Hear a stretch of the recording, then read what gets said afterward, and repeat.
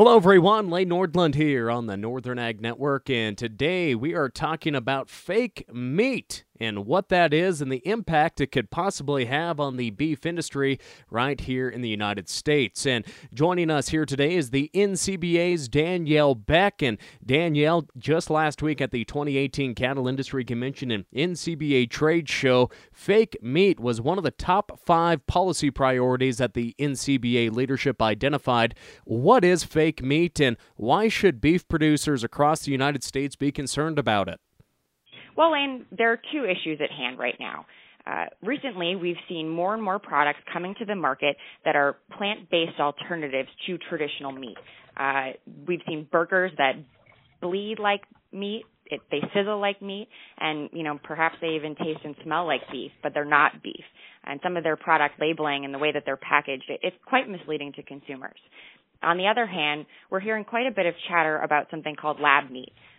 There's new technology that allows scientists to harvest cells and grow meat in a petri dish. To us, that's fake meat.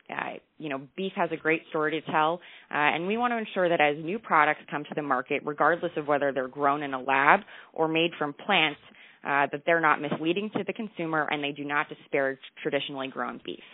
So, Danielle, there's a lot of folks out there, anti-animal agriculture advocates that want to see an end to ranching and animals being raised out in the countryside, and they're throwing a lot of money behind this fake meat movement. They don't want people eating real beef. They see animals as individuals and that we shouldn't raise them for consumption. They're throwing a lot of money behind this. You're correct, Lane. And we're concerned because not only are they throwing a lot of money behind this, but it's our understanding there are specific groups working to get the fake meat and lab meat industry to coalesce around the term clean meat.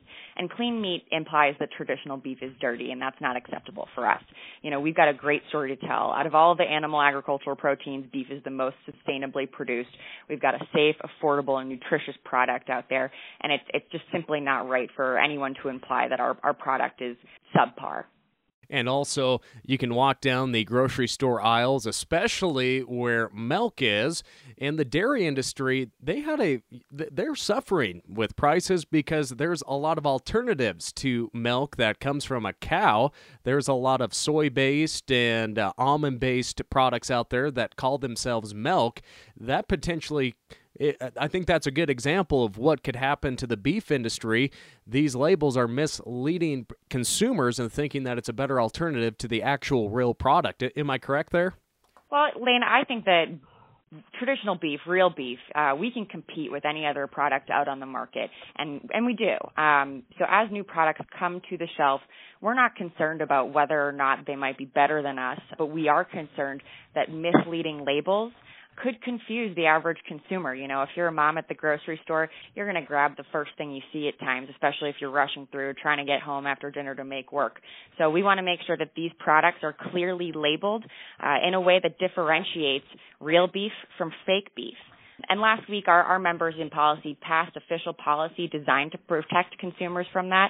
But really, that was just a formal acknowledgement of work that we've been doing for the last year now.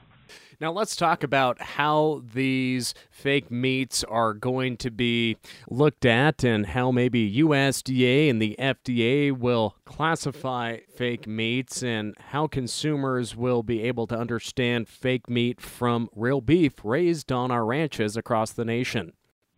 Well, that's an excellent question, Lane. This is a very complex issue.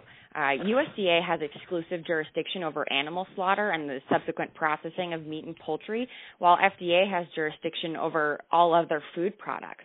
This isn't a clear-cut issue because lab meat doesn't involve the slaughter of an animal.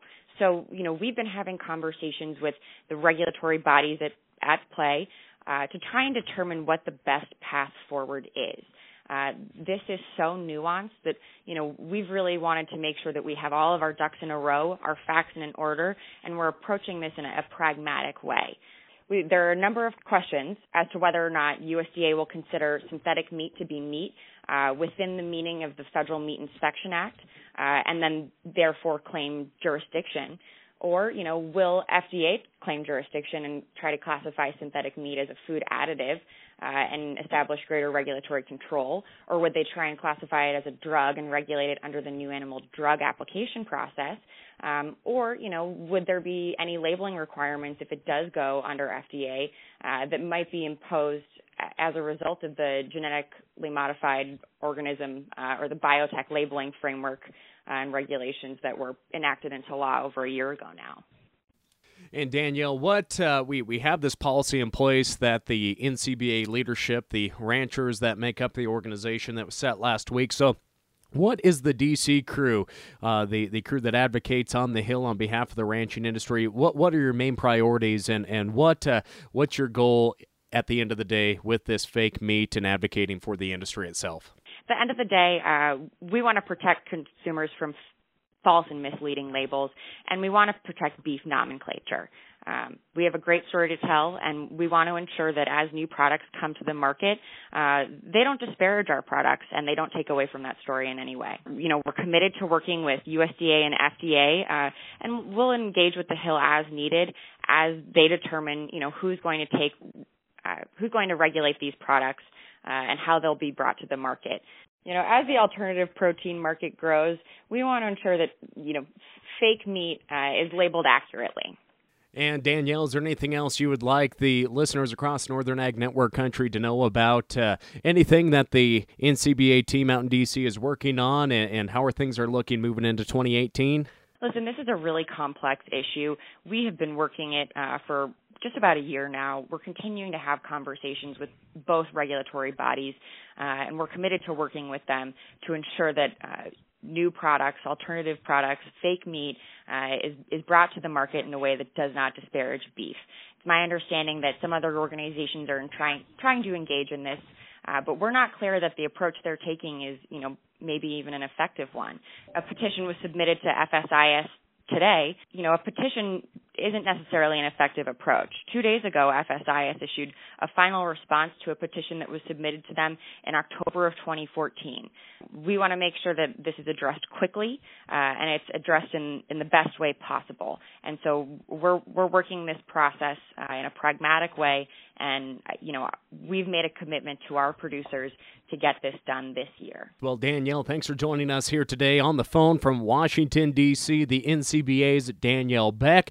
And for more on NCBA and their efforts to represent the ranching industry on the Hill in Washington, D.C., make sure and visit them online at ncba.org. Reporting for the Northern Ag Network, I'm Lane Nordlund.